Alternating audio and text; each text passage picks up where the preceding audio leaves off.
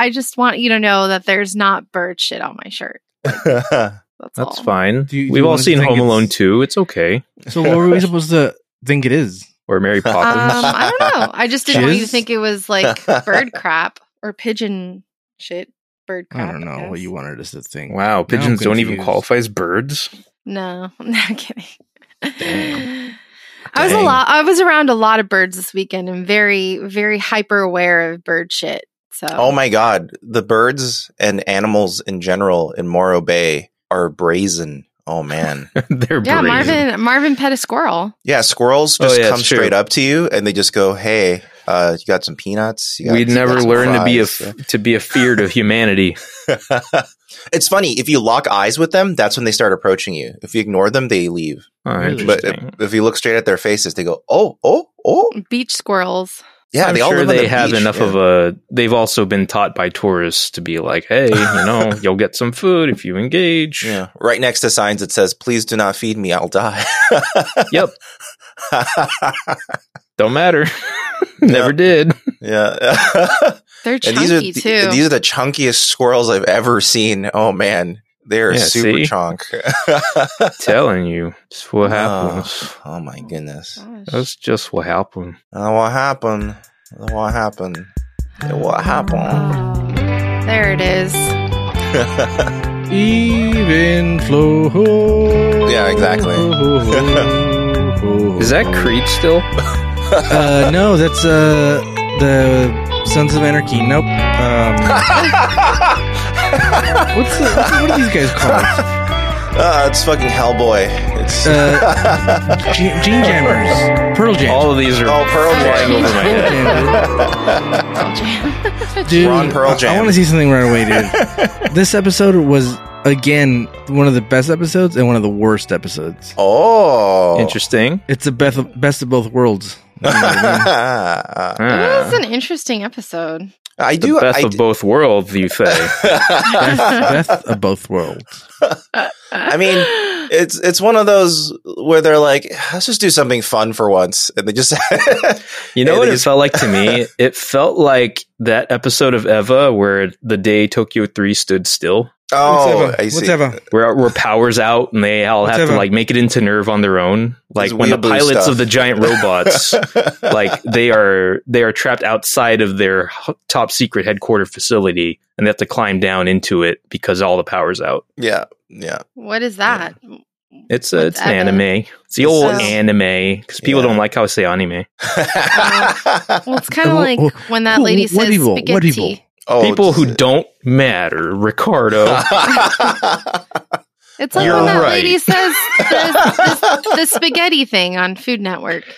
People Spaghetti. Yeah. Spaghetti. She just says that, but then speaks normally the whole time. Like, oh, you mean Giada De Laurentiis? Yeah, that she does. Yeah, she'd be like, I'm going to make me some bruschetta as I go head on over. Yeah, and you're just like, what? Where did that come from? Italy. Fromage. Came from Italy, man. I don't know. It's like either you stay with the Italian accent the whole time or you just ditch it, We all know you mean spaghetti. Ditch it. Is it like when you go to a Mexican restaurant and you're like, I'll have a burrito, Yeah. Like, no. If you really want to be proper, you say, I'll have a little donkey, please. Yeah. Or doesn't your dad go say like, oh, hola, Oh, man. Gracias. When my dad goes to restaurants, he always tries to speak to them in the language. It's so annoying. He go Mexican restaurant. He go be like, "Hola, I'd like a burrito," and then or you go to a Chinese restaurant. He goes, "Xie xie," and I'm like, "Oh my god, Dad, stop!" I hate that. That's so weird. I mean, depending on the culture you're attempting to immerse yourself in, some of them actually appreciate the effort. Others may not. Really? We're in America.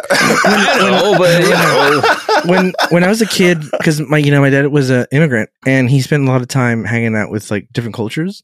Mm-hmm. And he used to, he, depending on what part of town he was working at or where he was living, he learned different languages. So like, I remember as a kid, we'd go eat like at this Korean restaurant and he would speak to them in Korean. Like, like conversational, like not like, oh, just hello and hi. No, like he was talking to them and like they were answering, and I was like, I don't know what the fuck these people are fucking saying, dude. And then we would go more valid. And then we would go to get burgers at this place that was owned by Greeks, and he would be talking to them in Greek, and I was like, God, damn, what the fuck's happening here? How does he learn languages so well? It's crazy. Just by working around town. Wow. Yeah, dude. That's awesome. I mean, I think that's I wonder how many. Yeah. I wonder how many secret polyglots there are in that, like that emerge from that sort of life. You know, I feel like pretty much every like Mexican guy who works in the restaurant business is a polyglot because you learn English, they know Spanish already. They probably, depending on the restaurant, they learn French or Italian, and they just learn all these languages. Or if they're in LA, Korean. Yeah, exactly. Yeah. Or Armenian, depending. Yeah, exactly. And they'll learn Korean whether it's a Japanese or Korean restaurant. Exactly. Yeah. That's the secret behind most sushi places in LA. Everyone, they're all actually Korean. If you see bulgogi on the menu or some sort of ribs on the menu, that's actually a restaurant that's secretly owned by Korean people who they were stop pronouncing bulgogi with a big old accent, Marvin. Yeah, no, exactly. You're doing exactly. If you see fire beef on the menu, that's if you see bulgogi on the menu. That's a Korean guy. Chador. It's Chadol. Say it right. That's for nobody, Dan. It's for the Korean American Simpsons aficionado. Someone out there gets it. I swear to God. God damn it. This is a disaster. Send an email right now. Stop the podcast if you understand anything of what just happened and send me an email. Not the podcast. Send it to me. Address it. Dan, I understand you. Yes. I'll forget what it was about. This episode's a disaster. This was a disaster. Actually, yeah. This episode was a shit show. It's funny. It's like just a random thing just fucking rocks the Enterprise and they're just fucked. Completely. And it's funny because they call it a filament and it sounds like it shouldn't be that big a deal because it's a filament. I know. Like, is that like a light bulb thing? You know, like the filaments? I think it's their equivalent of hitting an iceberg because they weren't paying attention. I don't know. Or are they trying to icebergs you can see though, and this thing's invisible, right? The filament. Right, and they tried to explain why it was hard to detect. But I'm wondering if, like, by calling it a filament, they meant to evoke like a light bulb, where it's like, hey, if you touch a white hot light bulb filament, you're probably going to get fucked up somehow. I don't know. I think that's why they were like, trying to evoke that they're having electrical issues everywhere. So that's probably why. But maybe. And he did describe it as it's like if you touched a live wire. And that's true. Yeah. Like putting too much air in a balloon. You were talking about anime earlier. Anime. See, it sounds great. Everyone should say it like that. Speaking of animated things, did you guys see who's replacing Justin Roiland in Solar Opposites? No. It's Dan Stevens. Dan Stevens. Why is that familiar? Who is that? From The Guest in Downton Abbey. Oh. I don't know enough about Dan Stevens to understand how I should feel. Okay. It's just a weird choice. Like just an odd choice. I guess why not? I mean, there's probably like a couple thousand people who can mimic Justin Roiland's. Oh, the dude who played Beast in Beauty and the Beast. Okay, the remake. Okay, the one that was across Emma Watson, and then they had to CG his horns on. Okay, that's the guy. Okay. The Downton Abbey guy. I don't think I've seen him do a lot of comedy. And I mean, it's fine. Downton Abbey is funny. Maybe he wants to. I'm just kidding. Uptown Funk. Maybe Uptown Funk, Downton Abbey. Yeah.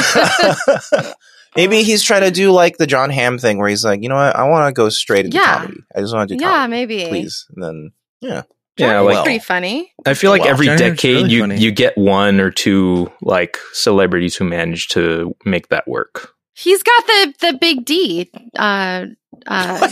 Oh my God. everyone. We've talked about this before, where that picture leaked. Go 5 minutes without talking about the D, dude.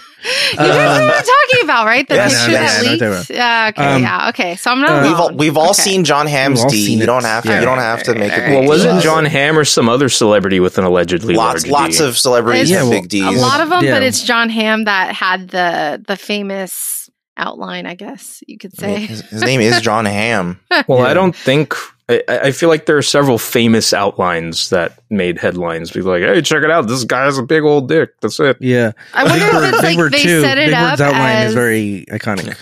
If they set it up as like a stunt, like, oh, okay, I know I'm going to be photographed. Let me just put this, roll of salami in my pants or something. I don't know if it's called a roll of salami. I think it's. What is it called then? I don't know. A stick of salami? A stick. Okay, an entire penis of salami. It's called a penis of salami? The Italian term is donga salami. You have to say it with an Italian accent. Right? Yeah, donga salami. Oh, wow. I just looked up John Hamm big, and that yielded all the results I needed. There's a lot of photos. Wow. It's not just one. Yeah, type in John Hamm eating bacon and see what comes up. John Hamm. Is that a thing? Hold on. Or type in John Hamm eating ham. Wait, are we searching for images or just generating them on AI now? You know what? Okay. John Hamm would make a good captain in Star Trek. Oh yes. Oh yeah. Oh my god. He has the charisma. He would be a good Picard. I vote John Hamm. I think he's played like Clueless enough times that I think of that mode before I think of I see. Yeah. Commanding John Hamm. Because I've seen him in more comedy crap than I've seen him in serious stuff at this point. Seriously? Are you? Yeah, because I didn't watch Mad Men. Mad Men? Okay, I did not watch Mad Men. What? I haven't seen Mad Men either. Oh, Mad Men's great. If you want to watch a good John Hamm comedy, watch Fletch. It's really good. Fletch? It's called Fletch. Confess, Fletch? Fletch Confess. Well, wasn't that a recent attempt to redo an old comedy? It wasn't an attempt. It was successful, I think. He was great in it. Attempts can be successful and still be attempts. I guess Confess, so. Fletch. Yeah. Okay. All right. I don't know if they're going to do more, but it did well enough that they put it out on Blu-ray. Because it was a streaming drop. Oh, nice. During the pandemic, I think. Yeah, that's rare now. Well, yeah, it's an accomplishment to get a physical release of anything now. That's crazy. Yeah, so I think it did it well enough that they could do another one. Okay. Wow. Oh yeah, speaking of which, they announced that crazy ass Picard Legacy set that's like 54 discs big. Oh yeah. What is that? I don't know. It's all of the next generation. It's every next generation related movie. It's the entire 3-season run of the Picard show that, was on streaming, as well as a book that's about that's a bunch full of Picard quotes and sayings, I guess. Yeah, it's like a kayfabe Picard journal or something, allegedly. Oh, that's cool. Yeah, so. You know what they should do? They should do a Star Trek Telltale game. That would actually be kind of sick. Actually, maybe if you look into enough Star Trek video games, there might be one that gets a little close to choosing responses to stuff, but definitely not the exact same thing that Ricardo's talking about. Yeah, because the pacing of Star Trek would work really well for an adventure game. Actually, yeah, you could turn any number of moral quandaries that we've seen into decisions. Oh, I like that actually. But you know what? The company's dead. You know what you get though if you do that? They're still releasing Mass Effect. They got bought out by somebody else. But isn't it the company just dead though? People could come back from the dead, dude. I thought they were bought out, and then they're trying to. Have you not seen Fast X, dude? Gal Gadot's alive. Spoiler alert, dude. Somehow Gal Gadot came back. Well, just like Palpatine. In reference to Mass Effect, I would say the problem with Mass Effect is that all the shooting and gameplay gets in the way of the storytelling and the characters. Yeah, sure. That's they only focused more part. on it as time went on, didn't they? I know. That's why I don't like. This is an unpopular opinion. I like Mass Effect 1 far more than Mass Effect 2. I actually can't kind of stand Mass Effect 2 because it turned it into just a dumb shooting game I was like, I liked being a psychic man that doesn't have to do anything. Well, granted, you also never finished Mass Effect 2, right? Yeah, but because I didn't like it. Because I was just like, I just have a big gun and I throw grenades and this is not as interesting to me. But anyway, we watched Disaster and that was aired on October 21st of 1991. Dan, what happened around then as we go around the sun? Well, it's only been a week since the last air date we passed, so not a whole lot happened. Because movies have continued to be pretty dry, the most notable movie released around that time was a little title that I only vaguely remember hearing. It was called Other People's Money, starring Danny DeVito and Gregory Peck in his final major film appearance. Oh. And in it, DeVito played a corporate raider type who liquidates companies, only that he falls in love with the president's daughter at his latest target. Who wins? Love or money? I didn't read the full synopsis, so probably money. At the end, Danny DeVito is just like, I'll have all the money instead. He deserves it. Then he goes. He moves to Philadelphia, and he loses all the money. He's all banging whores. Yeah, there you go. The origins of Trash Man. And the second thing and the final thing. On the 17th of October, we saw the release of a Genesis title called Spider-Man vs. the Kingpin. And I only bring that up because I saw the second Spider-Verse movie since our last recording. And boy, howdy, it's a good movie. Everyone should go watch it. But see the first Spider-Verse movie first. And we have to play Spider-Man versus the Kingpin first, too. Yes. Yeah. Watch and play that. Very important to the canon. We're not going to understand a lot of what's going on unless we play Spider-Man. Hey, man, for all you know, things from that game are in that movie, and I wouldn't even be able to tell you. I honestly wouldn't be able to tell you. There might be something. This is like the current trend of movies now, because The Flash is now also including, like, here's every Superman, Supergirl, Batman you can think of. Okay, but here's the thing, though.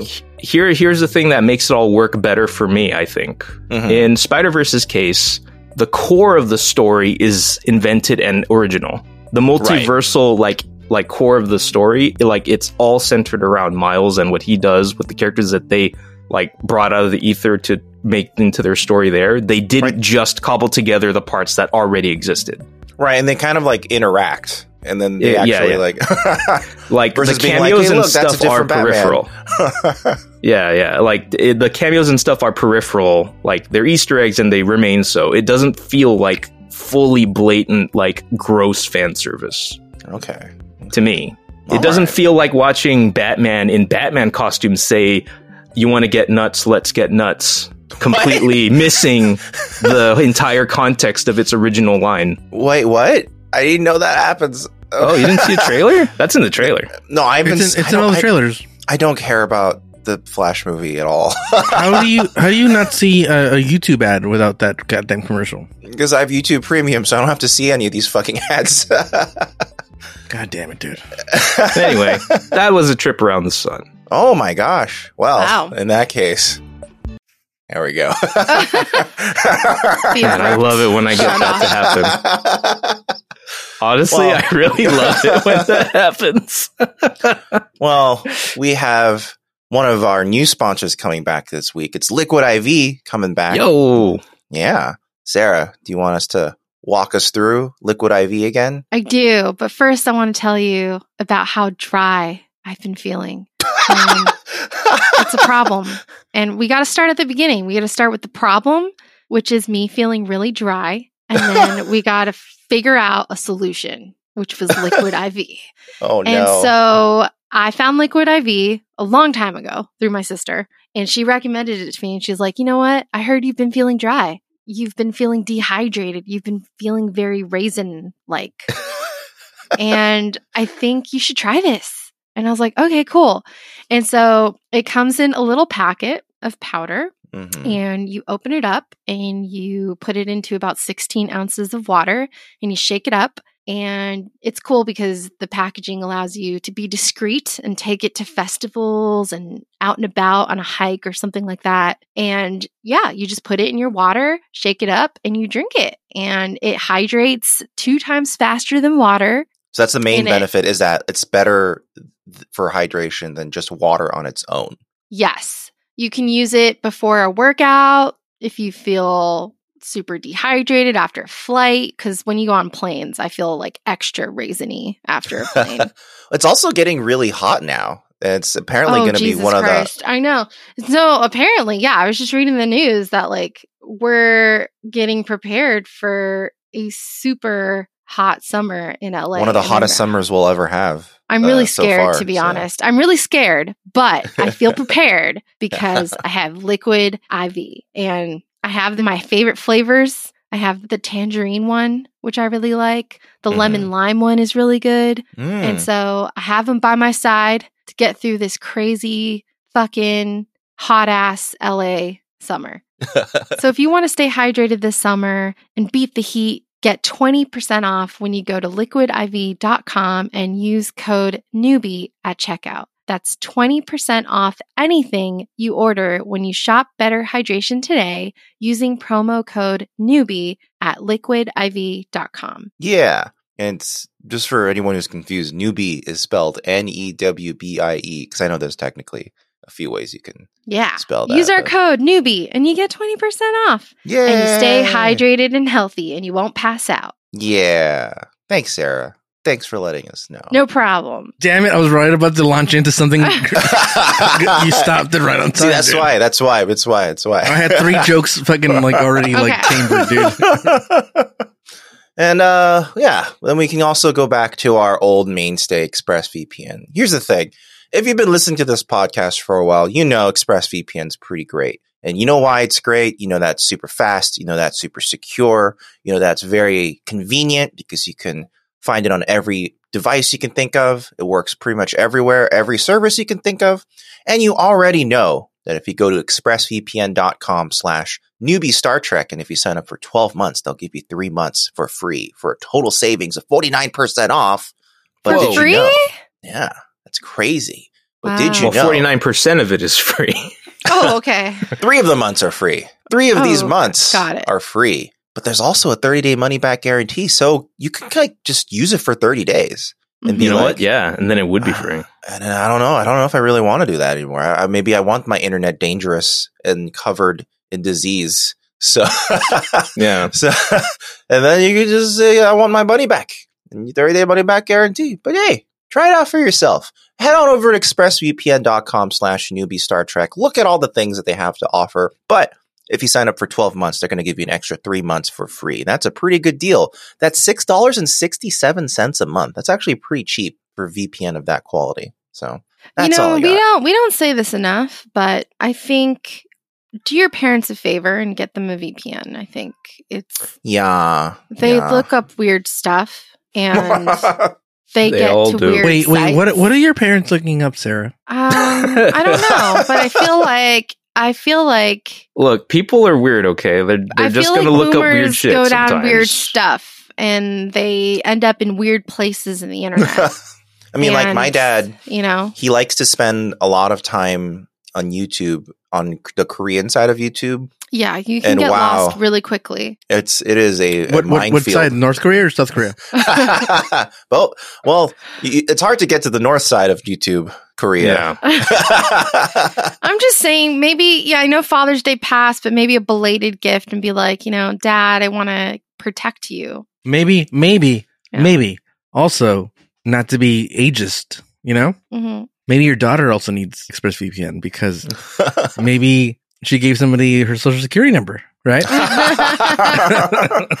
That's true. Hey, you know what? Like, there's no age limit on being taken advantage of. So also there is no age limit on that. Yeah, and you can also be young and not tech savvy. Yeah. Oh yeah, that's true. Let's not pretend like all young people know how to use all computers. They don't. Yeah. I actually find that fascinating with the Zoomer generation. It's like there's large portions because I work with some Zoomers at work, and there's large portions of what the fuck are Zoomers, dude? Zoomers. They're like they're just really young. Gen they're just Z. too young, and they've grown up on apps. Like on their phones, but not computers. Yeah. So they like don't know how to do things. Like I have to teach people like Command V, but they're like 22 years old. Well, did you also know that they're going back to like Walkmans and like CD players and stuff? Well, that's just like the 30-year cycle of nostalgia, I think. I think that happens with every generation. Like physical, but that's causing a lack of, going back to using physical media and not being online as much. And I mean, I know it's just fascinating how I think not to sound like I think millennials are the best. Amazing or anything. No, we're not. Millennials had to grow up fast, learn how to do shit, but also remember. I was going to say the internet. But I was going to say, but I was going to say that like I think we do have perhaps a general higher base level of tech competency, because if you didn't have that tech competency, you couldn't interact with everything that was cool when we grew up. Yeah. Right. Like you kind of had to learn. Yeah. Like you had to know how to, like we just listened to a podcast about this. Like you had to learn how to use Napster. You had to learn how to do file management. You had to learn how to let's just face it. People were writing code on MySpace. Like if you wanted to be a savvy social media user of old, you had to learn HTML and CSS. Yeah. Yep. You wanted to make a GeoCities page, you had to know some HTML to make it look. You want your snazzy. MySpace to play your music whenever people load up your page and shit, and have some little sparklies on it. You needed that code. You needed that script. Yeah. I will settle this argument. Every generation is a shitty generation because they are human. And the human race is an infectious disease that needs to go away. But we're the infection that's is there anyone less shitty? Is there a rank of shittiness? Of shittiness? Like from diarrhea to, I don't know what's ideal. No, all humans are shitty. Well, okay. This is how I put it. Every time you ever try to defend humanity, it's hashtag not all humans.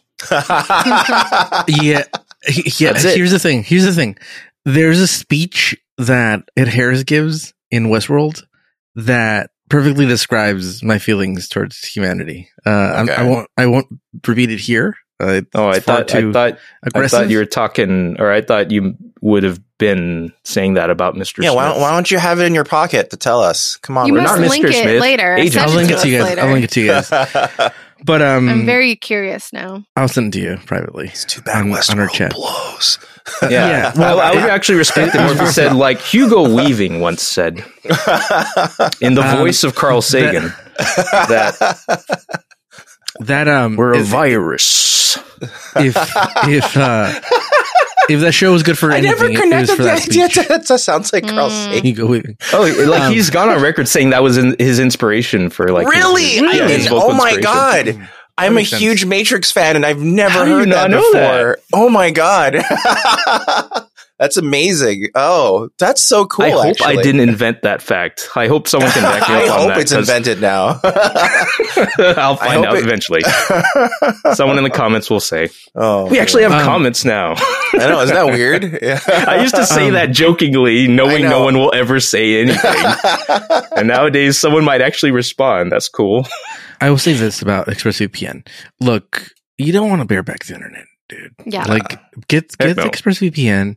It's going to help you out. It will keep your internet service provider from knowing where you are. Here's the thing we laugh about it now and we joke around, but like in less than 5-10 years, all that stuff will be something like literally a commodity that you'll say like, God, I remember when we were just barebacking the internet and everyone was knowing where we were. Like that stuff is your stuff to sell, not your ISPs to sell. So please use an ExpressVPN. Don't give them extra fucking money. Don't give the fucking Murdochs extra money. Those bitches fucking have all the money they need. And also, like, it helps you out if you want to look.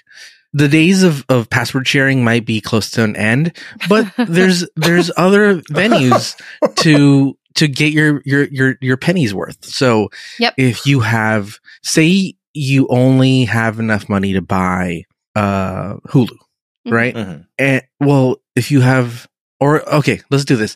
Say you have the choice between Hulu, Disney Plus, and Fox streaming service, 20th Century Fox. You can eliminate two of those by just getting Disney Plus and putting a VPN on it and saying this is allegedly, by the way. So I heard it from a guy. Some guy. Some guy.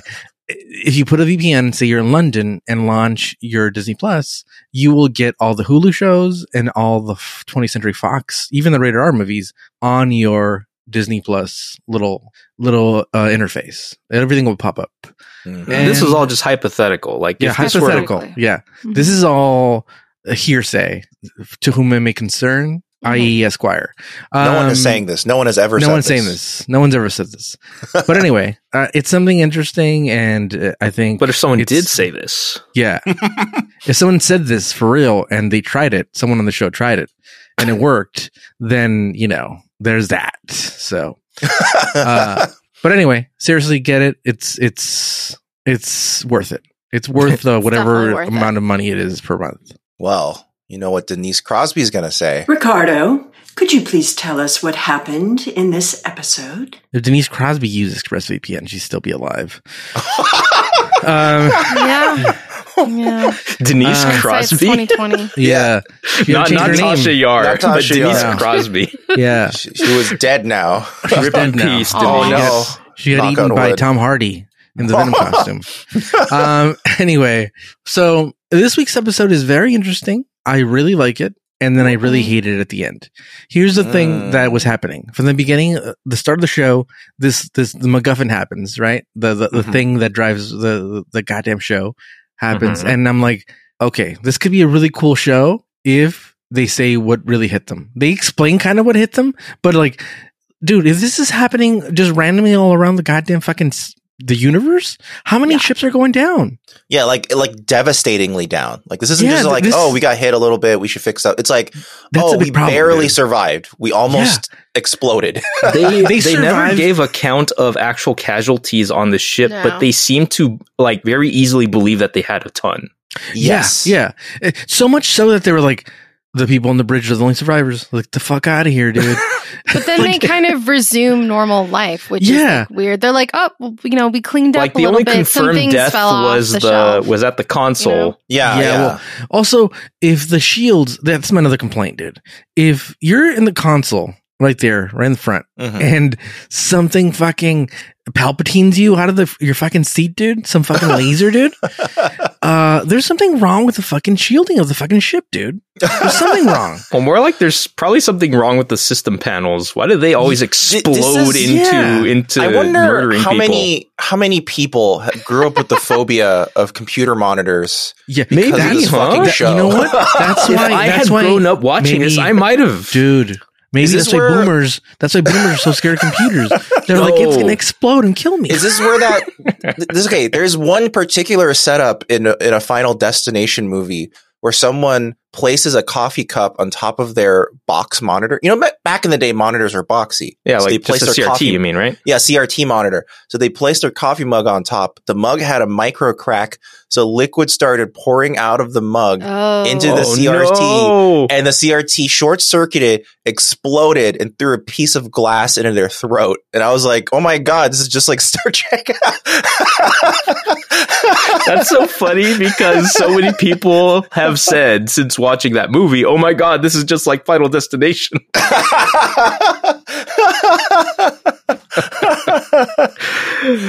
I just feel like there's not, if this is such a danger that happens and it's unknown, I just feel like the Enterprise was very ill prepared. There's no protocols at all. There's no protocol. There's nothing is working. There's no backups. There's no plans. Even like Troy, we'll get into it. Troy is like, who, me? I'm in charge? Yeah, dude. Like if you look up the manual for like procedures in the event of a quantum filament, nothing. It's just a blank page. Here's the thing. Here's a couple of complaints before this. By the way, this is a really fast show, so it's good that we're just talking these complaints out loud because there's like 4 storylines and they're really fucking quick. All right, so here's my complaint. At any job, whether everybody's thought about this. Everybody's thought about this. Like, how many people have to die or leave or get fired before I'm in charge of this department? Everybody's done that. Done that. How many people you know what? Like, I'll be honest with you. I've never actually thought that at an actual job I worked. You know what they call that? Maybe you should think about it, Dan. You've been Troyed. You've been Troyed. Clearly, Troy didn't think about it. at all. No. But everybody has. Marvin, please. If I were put in charge, I would act like Deanna. Well. To be honest, that would be me. I've thought about it. I've thought about it for sure. I thought about it too. 100%. I'd be like, and then who would I fire below me? Who is the designated survivor if this room explodes? You know, think about them. Usually, like the side character that was kind of unassuming, but you know, did like one or two good things. That they you are. Did, or you described yourself? Think about them who really run a ranking system, how you perceive like a military system, and they have to really kind of break that down. Like the side character does one or two good things. You're telling me Deanna Troy never thought of that? Like, how many people have to die and then I'm in charge? I think she legitimately doesn't even think about a rank. Protocol? I mean, isn't in the military? It's well documented. You know, designated all the way down. And Miles is the most professional out of all of them. So he's like, actually, Deanna's in charge, and he just waits. And you turn into a sir automatically. Yes, sir. They couldn't call her Madam President. She wasn't the president. Madam President. That's true. So, Kamala. So the there's a couple things that are set up. Marvel. By the way, I wanted to do this thing, but it didn't work out in time. I wanted to auto tune. What's his face? Jordy is doing his fucking singing. Oh my god! At first, I thought you were going to say you hated this episode because we didn't go back to Jordy singing. Well, that too. Well, that's true. It just comes out of nowhere that for some reason Beverly wants Jordy to get involved in musical theater. And then wait, so is she like a theater producer now? Like, why is she the main driving force behind this? She's the main theater person on the Enterprise. Remember, like how she had Barkley doing like theater, and I think what's happening. She's the dancing doctor. Yeah, I think what's happening is that like Gates McFadden has a background in theater, so maybe she's being like, "Can I like also be like the theater person on the Enterprise?" And I think that's what's going on. I hate this storyline with Beverly, and really, I'm gonna be completely honest with you guys. I hate every story with Beverly right now. Oh man, I can't wait till you see this one episode later in this. And I think it's 6th season. Oh man, there's a really great Beverly only episode that Pulaski's my doctor, dude. Yeah, she never. Yeah. Honestly, overall, I feel like the fandom, as I perceived it, seemed to have a much harsher take on Pulaski than I know, right? Really? We're the outliers. Actually, we actually really like Pulaski. Really, and I think Pulaski's great, but I think she was before, logical. But, she never killed anybody purposely. Did she never? Oh yeah, sure. Beverly is a serial killer on board, dude. But anyway, so. Jordy's playing his little fucking Etch-a-Sketch and looking at some like radioactive stuff. And Beverly's like, you gotta do the goddamn fucking musical. And he's like, look, I'm not a good singer. And I wanted to auto-tune him. And I don't know what that was. I don't know what it was either. And Picard, he's like, he's got to meet some kids from a fucking camp. We skipped over the pregnancy. We're not. I'm just going over every storyline, and then we're gonna walk every storyline through. I'm just mentioning it. So you have Picard walking these giving children a tour. I don't know why Picard had to do it, but Picard's doing one of them was a Pink Ranger. Yeah, I know. I had to look her up. I had to look her up and go, is that really her? Is it a kid? It kind of looked like her. Is that Amy Jo Johnson? Yeah. And they're all dressed kind of like Power Rangers in general. Picard's got to give these kids fucking the boys needed a little more like primary color to them, but I believe it. There's one more storyline that kind of splinters. The last storyline is Keiko, who's pregnant, and Worf. And Riker and Data. But that splinters off into two storylines. But anyway, so let's start off with Picard. Right. And we'll just run it all the way through, and then which is the most simple storyline out of all of them. Yeah. So he's got to give the kids fucking a tour of the throne room, whatever it's called. What a lame ass prize. Yeah. A tour of the ship you live in. Like you can't do they even live in the ship? I don't. Yeah, maybe not. They do. They do live there. They do. That's what I thought. Oh, okay. I mean, so that means haven't seen the it's the captain that they have access to every day. Just showing they just said the school, right? I think they just said it was the school science fair. So my I don't know. What I thought of it in my brain was that, hey, these kids from Earth maybe won a science fair. The school. And then, it's the school. Where are they in space right now, Marvin? How did they get there? I don't know. Yeah. Also, here's my other complaint. What a coincidence that this happens while they're in between assignments and it's just their free time. Yeah, I would like to see this happen when they're in the middle of like a fucking one of those negotiations where somebody's gonna blow somebody up. Yeah, and they just get like, and then a quantum film that happens. Yeah, and they're like goddamn Enterprise, and then they just fucking blow them up. That'd be amazing. We'll shoot our shot now while they're down. Yeah, the comms are down. And there's someone singing over the fucking radio.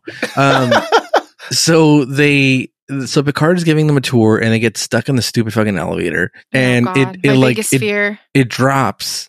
And Picard breaks his ankle in a weird, but also like throughout the whole show, he's like out of breath. Even when he breaks his ankle, he's like, oh. And I'm like, well, you just broke your ankle, dude. Like, you're going to be fine, dude. Just breathe normally. Why like he wasn't ventilated? Yeah, it feels like he wasn't given very specific direction on how injured he was. Or what is like to break your ankle. He has to let the audience constantly know, I am injured, Picard. But how are you supposed to climb up the thing if you break your ankle? He did little hops. You can. If you pull yourself. If he has the other leg, it can be done. It's just hard. Oh, yeah. It's not that hard because you use the ladder to put, you use it could be done. It could solely be done with one foot. At his age? No, he's great. No, he's so in shape. And he's skinny as shit, dude. It's not a lot of weight to pull. He also hates, he hates kids, right? He hates kids for a while. He specifically hates kids? Well, because he killed, I don't know. They established in episode 1. Sorry, he killed Beverly's husband, and he can't admit that fucking what's his name? Tucci? Stanley Tucci? What's his name? Tucci? God damn, what's the kid I hate? Wesley, right? Wesley. I was way off. Yo, do you hate Stanley Tucci? No, I like him actually. Wow. He's great. He's a great actor. Wesley, is it Wesley Tucci? What's his last name? Crusher, like his mom. Crusher, yes. Sorry. God damn it, dude. I'm really losing it, guys. We lost a minute to that. That wasn't a bit, dude. Wesley Crusher, yeah.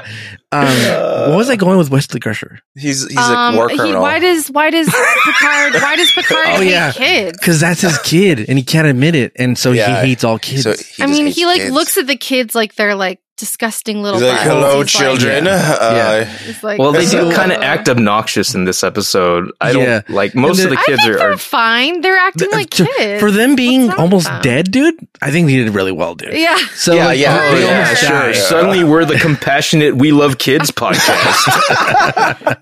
Jesus Christ. I think kids are fine. But they did act like better than I think most kids. Yeah. We all know how you feel about kids, Father Ricardo, who just had a wonderful holiday dedicated only to him.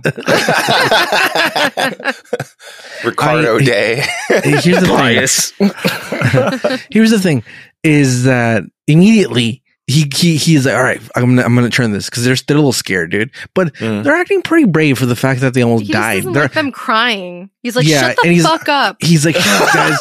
He's like. And immediately he's like, fuck, I need to make rank of these kids because or else they got to police each other. I think it's like a coping mechanism for Picard. He's like, I don't know how to deal with children, but I know how to deal with subordinates. So, right. And he's like, I feel like it's a classic like move, honestly. Like I feel like that's a go-to in those situations for that sort of character. Yeah, he makes one of them the first officer, the Pink Ranger, and then old fucking nerdy he makes into fucking the science officer. And then the last little kid, he's like, "Oh, I'm in charge of pomegranates," and he's like, "You'll be my ambassador for pomegranates." And it's like, that's a bullshit job, dude. You gave this guy science officer. She's wait. Before we continue, Ricardo, I got to ask you, what's cooler in your mind, pomegranates or radishes? Pomegranates for sure, dude. Okay, then they made the kid cooler. Yeah. And so little radishes kind of go with everything. You can eat it with a burrito. It's true. They are crunchy and don't add much flavor, but it's good texture. Would like radishes. Radishes, I could eat a radish like an apple. Just little snack. It's kind of bitter, no? I don't know. No, it tastes like raw radish. They got like just a tiny little bit of bite to them. It's nice. Yeah, a little like spicy. A radish. It tastes like a radish. Yeah. Yeah. But I don't think a kid would like a radish. You know, that's a little My kid loves radishes. They taste like nothing. A radish or a pomegranate? Which one would they choose? Really? You know what's the best snack? Wink, wink. New sponsor, maybe. I don't know. Maybe if they want to get into the game of fucking selling units, the Radish Corporation, old fucking tahini will get into it. You put some tahini on your pomegranates with some lemon. Delicious, dude. Oh, okay. Delicious snack on a warm day. Yum, dude. Nothing better than tahini on fruit. You feel that boost of sales tahini? That was us. Yeah, dude. You're welcome. That was free. We just got you out of the red. You're picante no more. Yeah. I want them to send me a pallet of fucking low sodium tahini, dude. Specifically low sodium. Yeah, like sponsorship required. Just send us free shit. Yeah, I'm just getting older. We gotta watch our blood pressure. Yeah, we can't. I gotta watch what I eat now. We gotta do low sodium. All right. Who said? Some doctor. So Picard is like, hey, fuckers, get in line, dude. And he's like, Timmy, go up there and fucking check what's going up there. Yeah. So he sends a fucking nerd up there. And he's like these braces that you're talking about, they're not going to hold. One of them's like bent to shit, dude.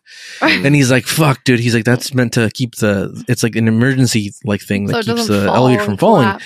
And so he's like, everybody leave, cause that way you survive. And then like they immediately are like, nah, fuck that. We're not doing that. We either all do it or nothing. And he's like, God damn fucking pirates, dude.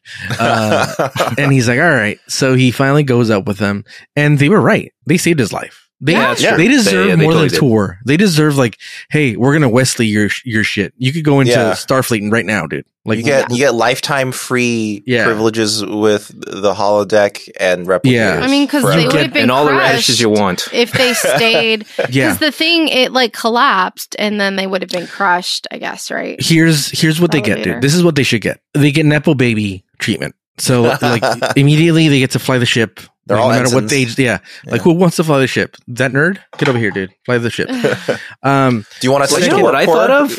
Yeah, I thought of this. I'm not done with the perks, Dan. Let me tell you about the perks, dude. I haven't sold you on these perks, dude.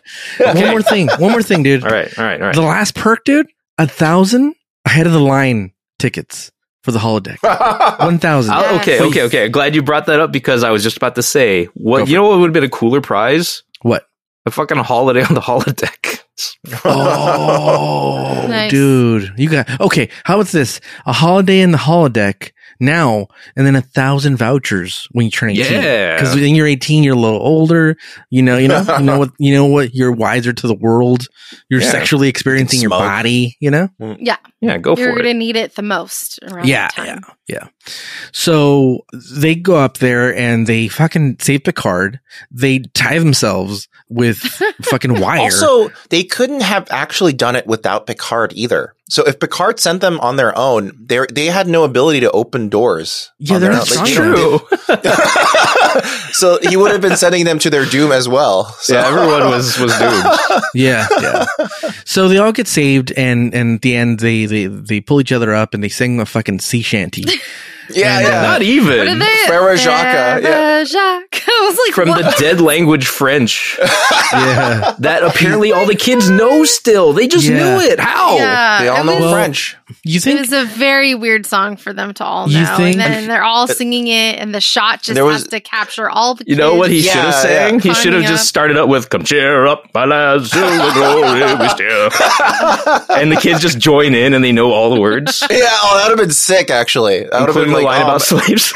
Yeah, exactly. God damn, Picard's a racist dude. So he's like, oh, my brother Robert and my brother Robert. He gives them bottles of wine afterward from Robert. That's what he should have given them. He's like, and these save till you're 18, but here you go, authentic. Oh, that would have been a great character moment. It's like, I don't know what to gift to children. You want some wine? Just wait till you're older. They'll be better then. Yeah, we will. Yeah. You can sell them. They're French. So they get saved. That's one storyline. The next storyline is stupid Jordy and fucking Beverly.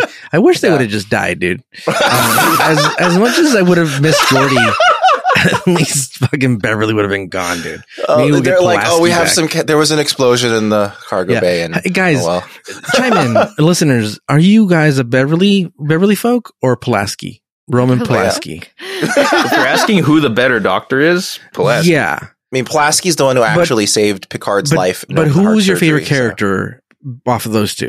Chime in. Maybe we'll put a poll. Can we put a poll on our Twitter? We can YouTube poll. Yes, we can do a poll on YouTube. We'll put a poll. Okay, I don't know how to do that, but you guys just make every choice Pulaski. Yeah. Pulaski, Roman Pulaski.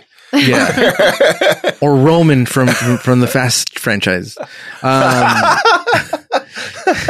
So, the next one is Jordy and Beverly, and they're stuck in their struggle seems a little more arbitrary. It's more of like we had an accident, and these two really random things are kind of conflicting. It's like, hey, do you feel this hot wall? Oh wow, we have a ghost fire now. Yeah. So they have one of those. Have you guys seen those Formula One fires? Oh yeah. They just are invisible. Burning. That's crazy. Yeah. Well, they're invisible. You can't see them. Yeah, because it's so hot. You'll see somebody just wailing, and they have to put them out, and they're on fire. What? That's crazy. Yeah, it's like how when you get those like little cans of fuel to light for like what are those metal trays called? It's a canteen. Yeah. Like those catering, like a buffet or something, and you have to find those like gel torches. Hometown buffets. Yeah, exactly. Prison wine. It's like those are also invisible because the fuel is similar, actually. Yeah. So if you put some of that in your car, it's like Nas, allegedly. Why were they keeping this like really flammable stuff? They needed it for the show, Sarah. They needed it for the show. There's a lot of safety protocol things that make no sense. I know. They weren't expecting a ghost fire because ghost fires emit a lot of radiation, like ghost radiation, and ghost radiation makes it explosive. So the three things that they had going was a ghost fire that emitted that was leaking radiation, and they had like Jimmy Neutron fucking tubs of fucking oil or something, and they were going to explode if they got over some sort of. If we won't die threshold. we might be irradiated and exploded to death. Mm-hmm. There's so many things going on at the same time. What a disaster! There was a lot going off. And this storyline was the most simplest. Like, it was so stupid. Like, they're like, "Oh, what can we do? We're gonna die soon. Like, if things are gonna explode and let's blow slowly move the barrels first." And he's like, "Let's move the barrels to this other side of the room." And they move them, and they're like, still fucking us up, dude. That was a waste of our energy. Yeah. And then Jordy's like, "Have you guys seen Aliens?" He's like, "You know how we just hold ourselves." And they never heard of rolling around the rim. Yeah, you can move those a lot easier when you roll them around the rim. You can't say that, dude. That's right. They should have been rimming each other the whole time. Oh boy, we're gonna go to hell, dude. I just don't think they should be touching that stuff without, like, I don't know. Well, no, you got to clean out the rim before you go in there, Sarah. Come on, dude. That's true. So these guys were not known to be rimmers. So they are like, "Hey, let's open the hatch. Let's blow these babies out of here, and then we'll turn it back on." But like, suck all the air out? Let's just litter in space. It makes sense. It makes sense, dude. The math checks out. No, it doesn't make. Well, also, if you were to open and expose it to space, there's no way just holding on to some little ladder will keep you from sucked out. No, they should have done it like Twister. So reckless. Yeah, it feels extremely so reckless.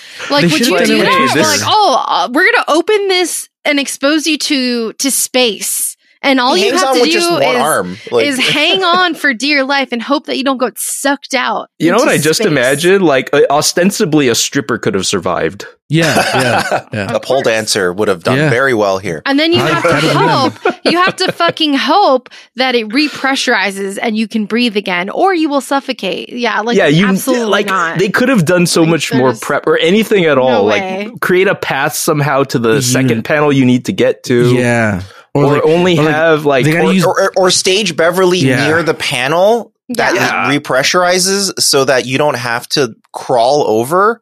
But also, I don't know if you would lose air that quickly. Yeah, they lost the air. They instantly couldn't hold their breath anymore. and we're out of air. Yeah, that's true. That's true. Like that seems like you would be dealing with other issues other than air, which is probably like pressure and the force of temperature. They did try to describe all the ways they would be impaired very quickly, which is why it felt so much more reckless when you see how they do it. Yeah, it just didn't feel like that planned out. They should have done this bit, dude, and it could have cost them very little. Do the Arnold bit from Total Recall. That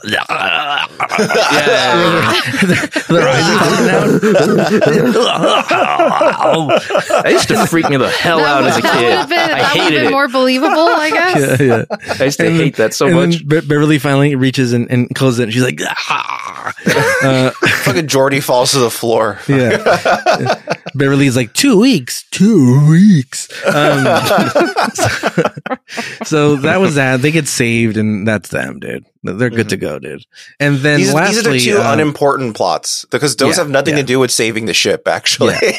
That's true. And then they do. It's just that it's a threat that only they knew about and were able to like stabilize completely on their own, and they didn't tell anyone about it either. Right. and then the we'll do one, and then we'll save the last two. Okay, so the next one is Keiko's pregnant, and she's stuck at the bar because that's where you take pregnant women to bars. And then also randomly they can't, or there's a breakdown in communication about the name of this baby. Yeah. Well, it's not a breakdown. They're just stubborn about what they want it to be. They're like, oh, we discussed it would be this, and then someone's like, we discussed it would be this, and it's like, well, what did you discuss? Like, I don't understand. I don't think that had anything to do with this episode. I think they just needed to fill a minute of fucking bullshit. Yeah. And so I think they're gonna name it Worf because he gave birth to the baby. They named their baby girl Worf. Oh my god. Worf. Okay, I did. Worfa.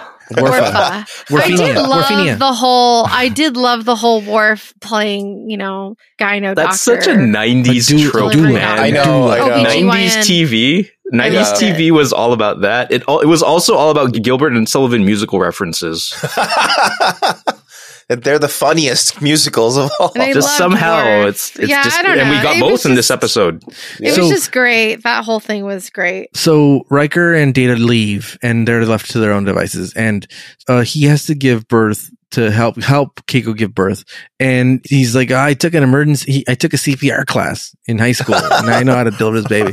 And he's like, oh, you're fully dilated. Okay, now push.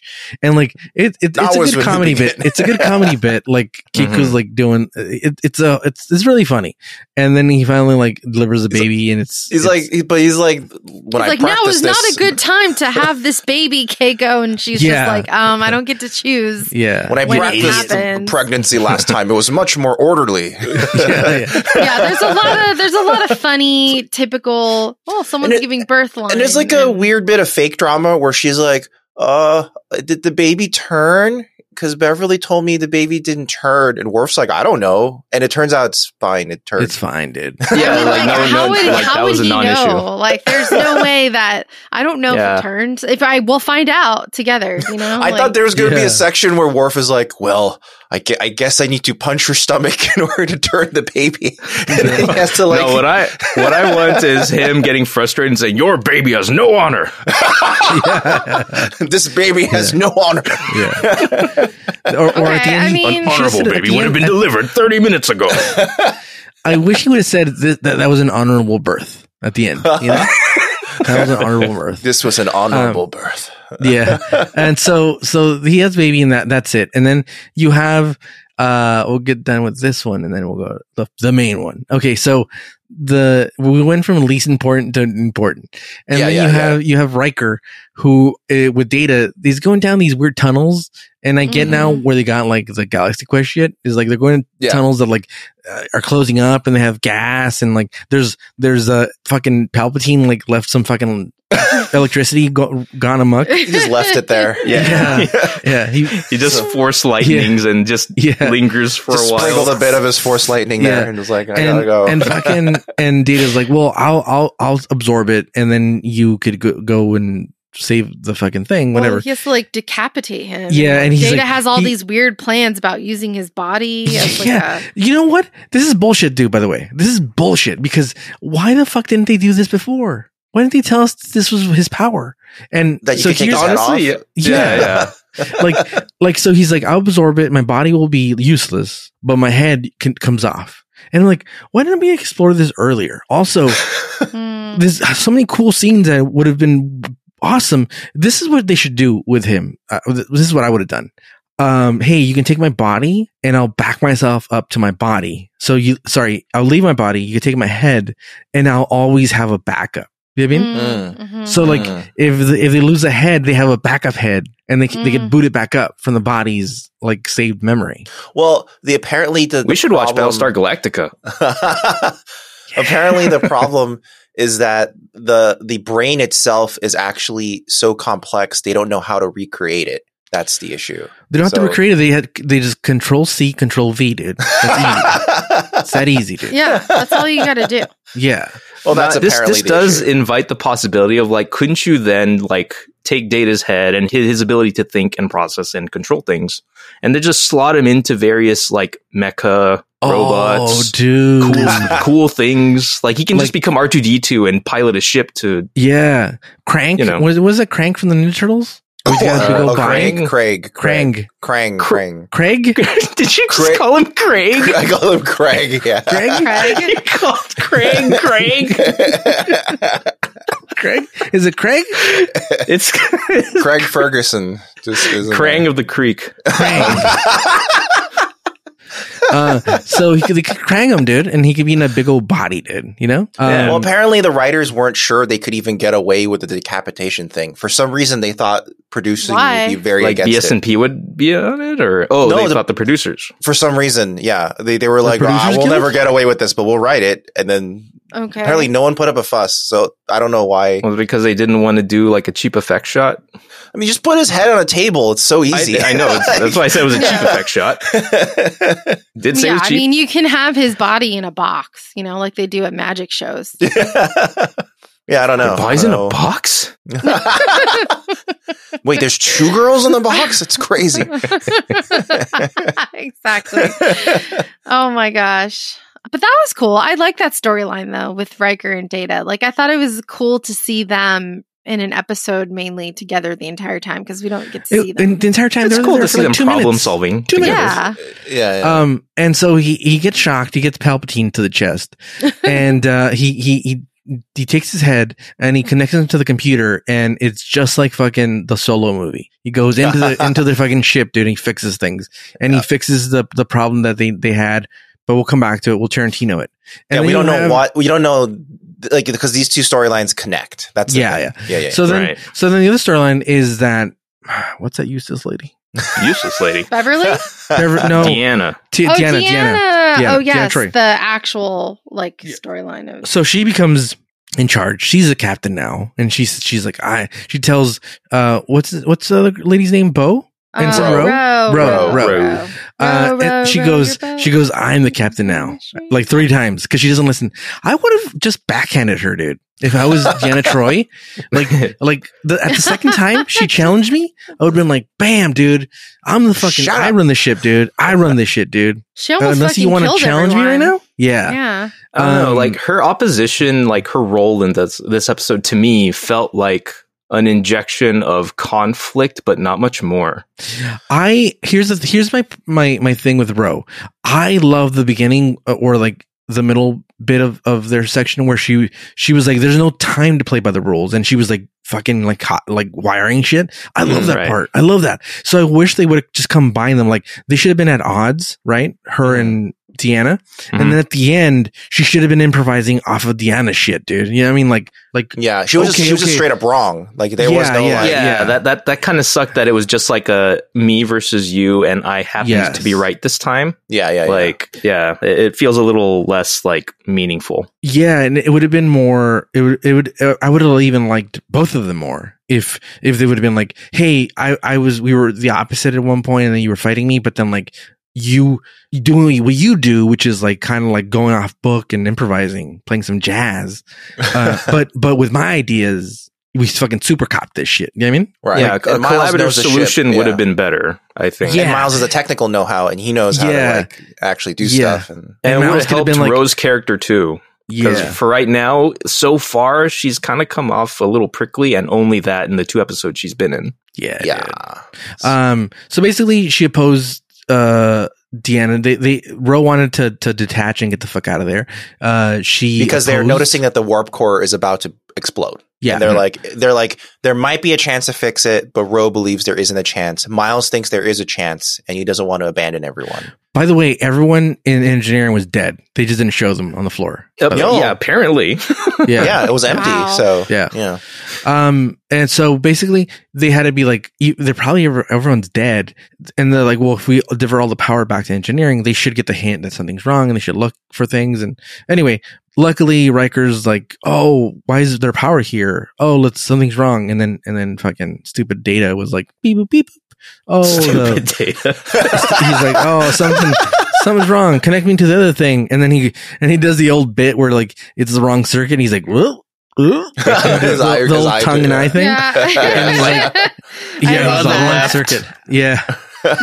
Not that hole. Yeah, and he finally gets the right hole, and boom, they fix it. They get everything, and everything's well that ends well. And then at the end, they do the funny bit where the science kids give Picard a plaque that says, "Hey, you're our bestest captain," or some bullshit like that. Did they not have like a printer? Yeah.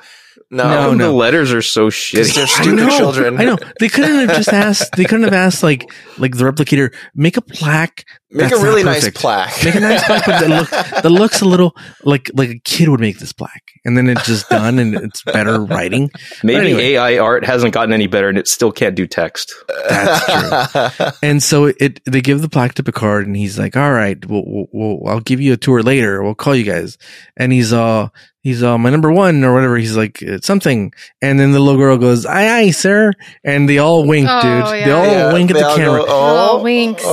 And I think to myself, motherfuckers, this could have been a really fun episode, but you guys fucked me, dude. Cause you gave me a bullshit explanation of why this thing happened. And also, if this is happening to the flagship ship, what do we expect from the other shitty ships? What do we expect? They're fucked. Yeah. They're fucked, dude. Yeah. I would like to see a lot more. Problem. Yeah, I'd love to see more background information on how Starfleet regards quantum filaments. Are they just a boogeyman that they have no defense against? Or like, fuck, man, we never know what the fuck to do. Well, because Miles knows instantly what it was. Exactly. And they know what it is. Yeah. So it's a clearly well-documented phenomenon. It's just they just have no defense for it whatsoever, which is like fuck. You can always get hit by a quantum filament. Yeah, I just feel like you could plan for it better. Like some of the issues they ran into shouldn't have happened. Then you do it, Sarah. I will. I fucking will. Let me you know what? You're doing a great job. Filament. You haven't been hit by any quantum filaments yet. Not yet. I did like that they kind of showed like the off-duty crew or the on-duty crew when the A-team is off-duty. You know what I mean? They had to see one of them die immediately. Yeah. Well, yes. It would have been cool if Wesley would have died like that. You know what I mean? Could have been him. Yeah. It's like Yugi on the cliff. I think in yesterday's Enterprise, that is how Wesley dies. I'll show you later. The console explodes. Well, guys, this could have been an 8.5, 9, but it goes down all the way to 6.5. Okay. Because of this bullshit, dude. So, two things. I think it's really funny that in the middle of this emergency where everything's about to explode and they have to make a decision now, they take the time, like Ro, Deanna, and Miles take the time to go into the conference room to sit down formally and discuss. It's only three of them. They couldn't have just done that on the bridge. Yeah, let's just have a stand up meeting right here. But they have to go to the conference room. They have to sit down. Maybe they have like this weird superstition about arguing in front of the captain's chair. You know what? You know what sucks? You know what sucks is that the guy that was flying the ship, because that guy survived. Yeah.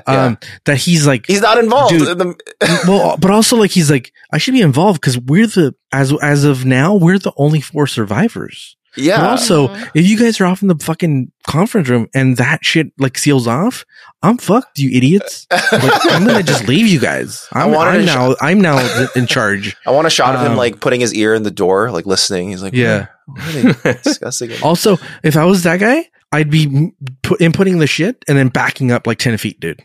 You know, like when I have to engage, I'll get close. But you use like a stick, like a pointer stick. You have to use a thing longer to manipulate the panel.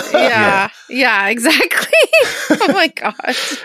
Also, I think a lot of the problems with the Deanna captain subplot could have been fixed just by switching the motivations of Miles and Ensign Rowe with each other. Because currently, Ensign Rowe, who is the one who wants to escape, and Miles is the one who is saying, we have to save everybody, right? Regardless of chance. Because also, Miles has his baby and his wife as like a motivation. That's the Rowe thing. Doesn't have anybody. But that's the thing. They're all in the saucer section. His wife. They're all in that saucer section together. Oh. So I think it makes more sense for them to swap. I think it makes more sense for Ensign Rowe to be the rogue who is like doing all this stuff to try to get things working, and then goes, we're Starfleet. We should try to save everyone. And Miles to be a little irrational and going, no, we should just separate right now. And then Deanna goes, Miles, I know you are freaking out. I know you, the first thing you want. We don't have that history with Miles though. Like Miles is always let me explain. Like, it's like Miles is like, hey, I just want to make sure my wife and child is safe. Like, that's just what's happening in my mind right now. And I don't know for sure.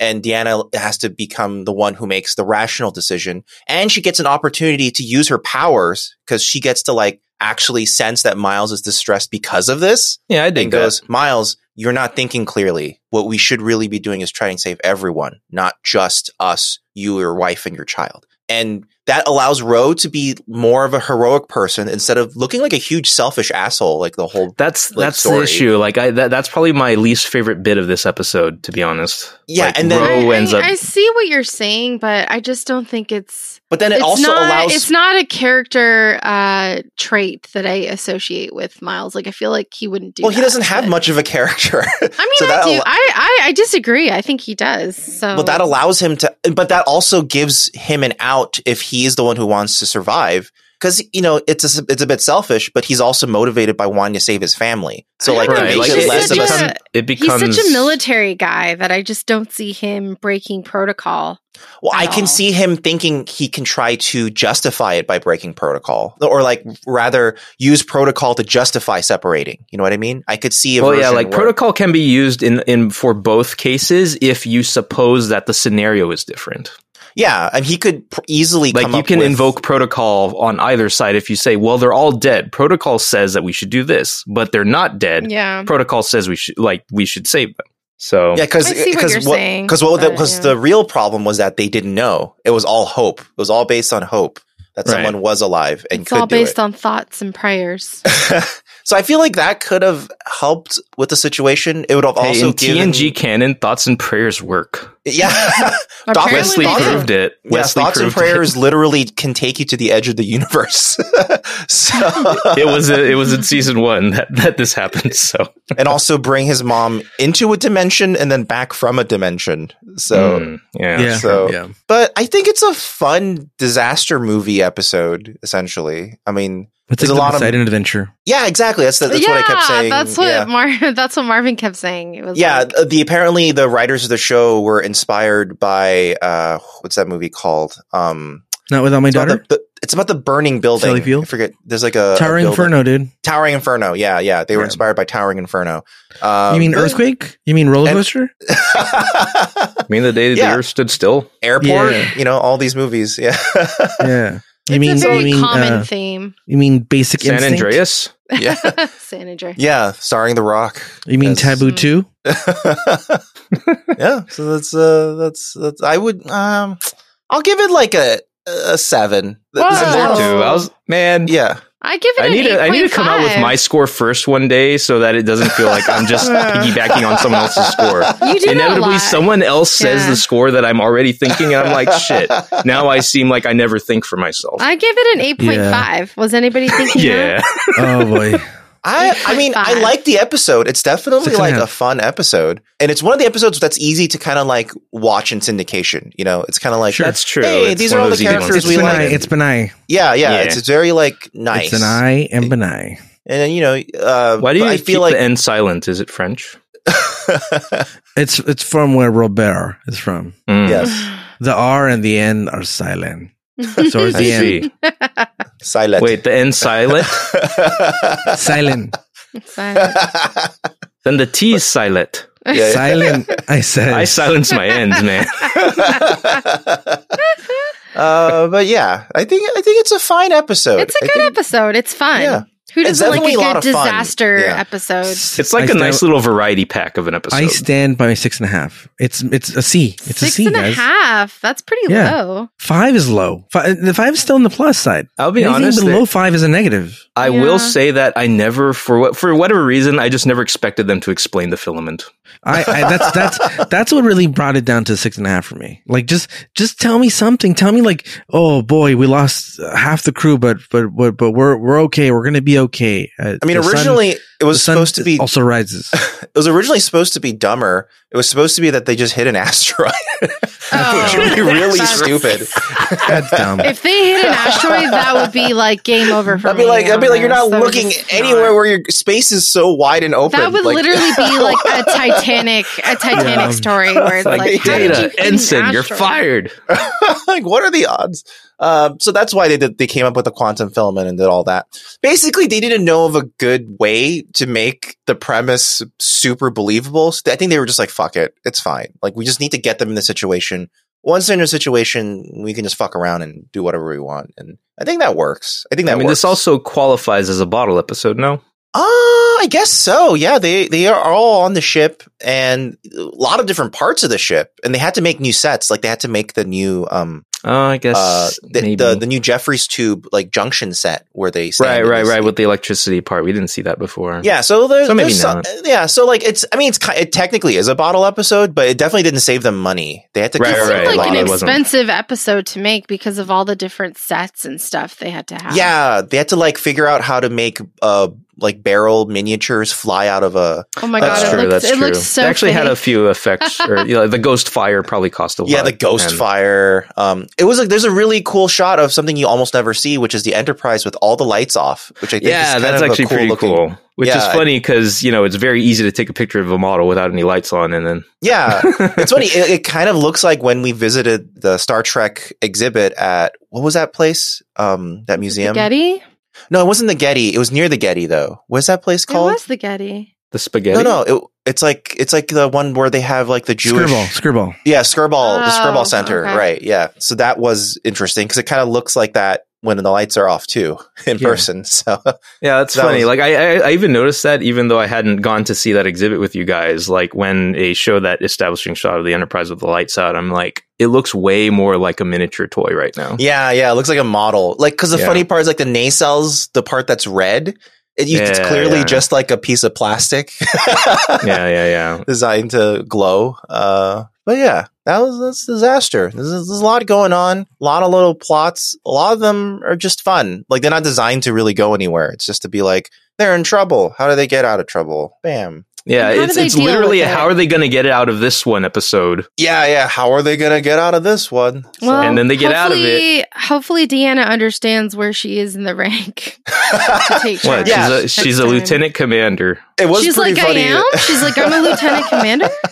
It is pretty great that it's Miles who has to be the one to be like, yeah, you're in charge. And she's like, I have no idea what to say or do. She goes, suggestions would be appreciated.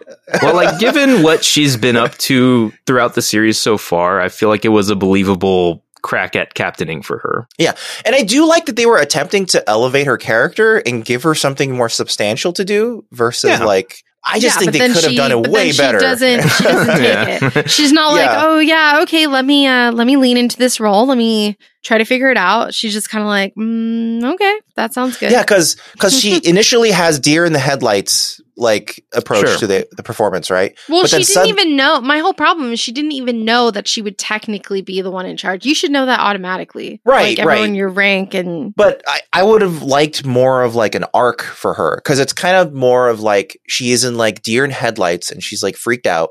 Then suddenly she's like, Ensign, shut up. I'm listening to Miles, right? Like she has like that type of like performance later. I think I would have liked it a bit better if you saw the steps towards her becoming more of a leader. She's just suddenly very assertive. Like it's kind of part of it is because they attempted a half step in the middle, but it wasn't a very like strong moment.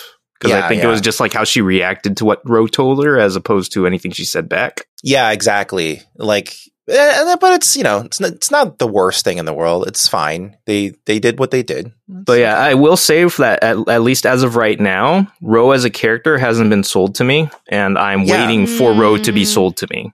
I agree with that statement. And it's unfortunate that the second episode she comes back for, she's like abjectly kind of the villain. A little bit. I mean, like she had to play the role of like a one-off jerk that other characters had been in the past. Which is unfortunate because I think for a lot of people, this really set the tone for what her character is like. And, that's an unfortunate way to set up her character, in my opinion. Oh, you know what? I'll bring up one last thing about Ro because I forgot to mention it before. But like back when she first came on, I didn't realize that one of the reasons why she looked familiar to me beyond her previous appearance in the other Half Alive episode is because she was Admiral Kane in Battlestar Galactica in the newer reboot that Ronald D. Moore headed. And so that's right. She's deep in that. And honestly, and that means she's part of one of the best scenes in the entire goddamn show. Oh, okay. Well, Michelle Forbes is a good actor, so I feel like she should have opportunities.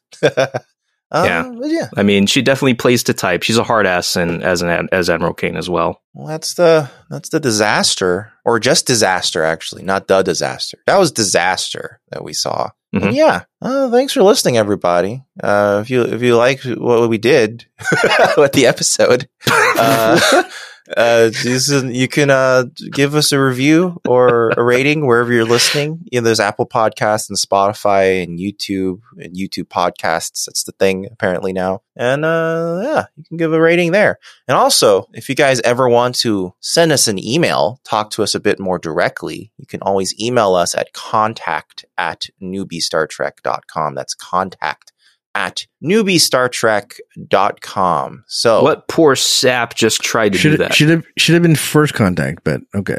Oh, what a missed opportunity. We've been through this. This is the third or fourth time we've been over this. Yes. Really? I'm going to get angry every time we bring it up again.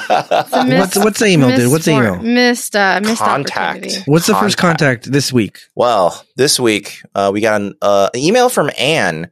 It's going to lead up to a little video thing, which is I will play. I'll also put a link to it in the podcast description, so audio listeners y'all better can see. Yeah, but basically, Anne sends us a letter that says, "Jonathan Frakes intel from a recent con. Hi everyone, big fan of the podcast. I had to let you, especially Sarah, know about my recent experience seeing Jonathan Frakes at a local Comic-Con. So first of all, like everyone always says, he was so warm and gracious and kind. I got an autograph from him afterwards and he couldn't have been nicer, taking time to really connect and talk with everyone in the line." So the next part is her description. But I love that so much. So for a short, I was just looking for general Jonathan Frakes media completely separate before I got this email. And I happened to get the exact video of this panel where it has the description of what she's talking about. So I'm going to put us into, if everyone can join the voice chat, I can stream the video to you guys right now so we can all see. Yeah? Where? Who? In Discord. Who gets my mic? You sound really cool though. Yeah, there you go. Okay, perfect. And then now let me try to screen share. You sound like an announcer at a big stadium game. That would have been really cool. Go see End of Days. That's actually really That's a deep cut. That's a deep cut. Oh my God. Wait a minute. I mean, I know the movie, but I don't think I know your reference. When End of Days came out, Arnold went to the WWE. Yeah. Oh, did he really? He just came out. He's like, he just came out. He's like, go see End of Days. Yeah. It started Please tell me there's a clip of it on YouTube somewhere. It started a long career of Arnold Schwarzenegger movies being promoted at WrestleManias. Like there's another one where it's for the Terminator Genesis movie, and Triple H comes out holding like he comes out with a metal skull, like T-1000 skull on, right? And then when he comes out, two people from the side come up to him, hand him like spines, like metal spines with T-1000 skulls on it. Okay. And then he just hands them back and walks down. Wait, and Arnold's not involved? No, he's involved in he's a pre-recorded video. It goes like, I'll see you at but for End of Days, he was there. He was there. But for End of Days, he was there. Yeah, for End of Days, he was there. Yeah. So tell me if you guys... Tweens. Not again. We can't do that again. Okay. 1, 2, 3, play. He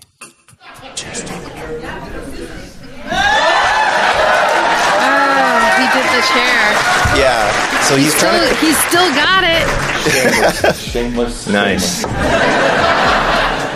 I will share an interesting story, which I found interesting. Do you know who... I love him. You know Worf. Michael Dorn. Do you know Worf? And if you can envision the bridge of the Enterprise. He's standing. Oh my God. Data and LeVar, right? The beautiful and talented Imzadi's over here on the left. Old Baldy's in the middle. Wild Bill Riker's over here on the right. People are on the view screen. We talk to them. Whoever comes to town, Romulans, Klingons, we talk to them on the view screen. And up at the back of the horseshoe is big old dumb stupid Worf.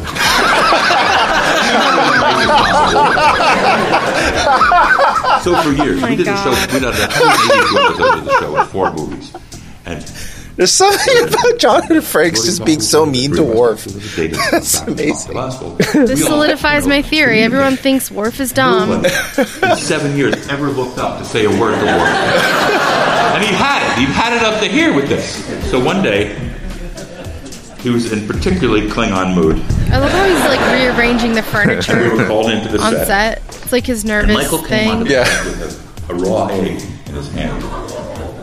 And He's he blocking. leaned over to the horseshoe and he crushed it on Patrick's balls. Wait, crushed what? And the An egg. albumin and He the made him an white egghead. ran down his British visage like that. Nice. Fact or fiction?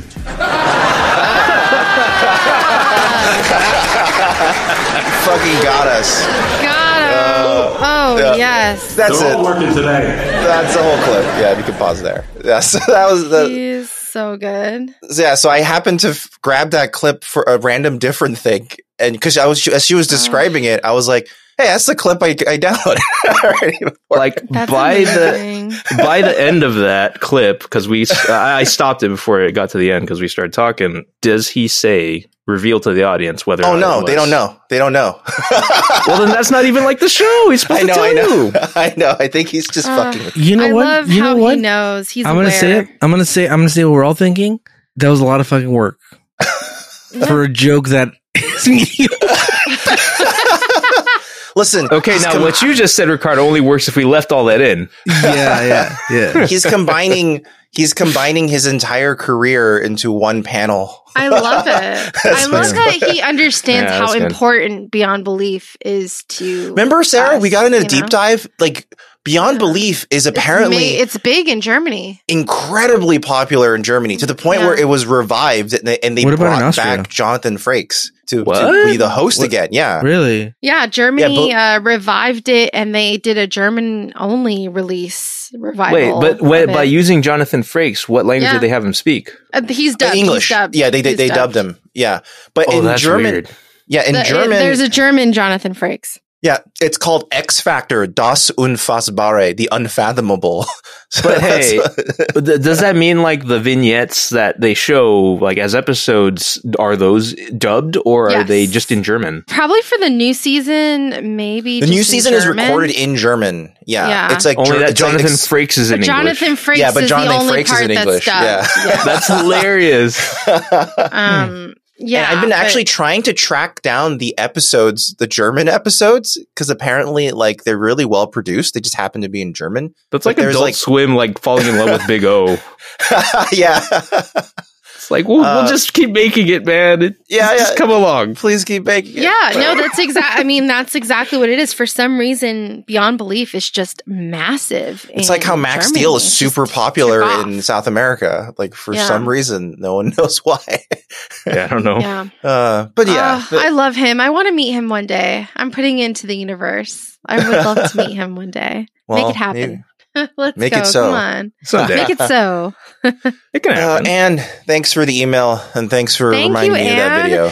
Thank you, Ann, for telling us that he's actually cool in person and that he's a good person. So yeah, that's one of the things. Apparently, I'm happy like about that. every single person that's ever met Jonathan Frakes goes, he's just really nice. This is there. Yeah. And he seems really spry for like an older gentleman, you know? Like he seems considering his like spry. his physical like, you know, issues, because it's not like his back ever got like fully better or anything, right? Yeah. I mean, he's just always had back issues his whole life ever since he was a How mover. old is he at this point? 70 something. Yeah. Wow. See, that's crazy because at 70 something, I expect to be vegetating. 70. He's exactly 70 right now. So yeah, at that age, I would expect to be doing nothing. Yeah, but It's amazing that spry. he's traveling to cons and, you know. Yeah, he's still doing it. I think you're wildly I don't know. on the feel like age, 70, dude. really? I feel like 70. I'm expected to. I mean, I don't know. People are living to like 90, dude. Like, well, I think it might be because there's some In America? there are certain people in our lives right now, personally, that are younger than 70 who have who are way total more frail vegetables, symptoms. you Yeah, know? so. yeah, but not everybody. I know. I guess. Obviously, it's just in my own little bubble. I'm not used to seeing Do you think you're gonna die at 70, dude? people of older. I'm not used to seeing them do that, you know, which is amazing. So my expectation is like, you know, I only know off of my own experience. Al Pacino's out there fucking people, dude. And he's like 83, dude. Yeah. I mean, personally, I expect to be a Too full tired. vegetable. Too tired to pull out. You didn't have the energy to pull out. Yeah. No, he didn't. Yeah. It takes a lot of energy and skill and stamina to pull out, dude. Arnold would have been, go see and the days. Okay, got to get that actually in the episode somewhere. I'll try to put it in. So, but no, we just did. For what it's worth, Sarah, I do agree that Jonathan Frakes looks like especially spry for his age. I mean, all of them. I mean Patrick Stewart as well. He's, you know, I mean, look, that's dude.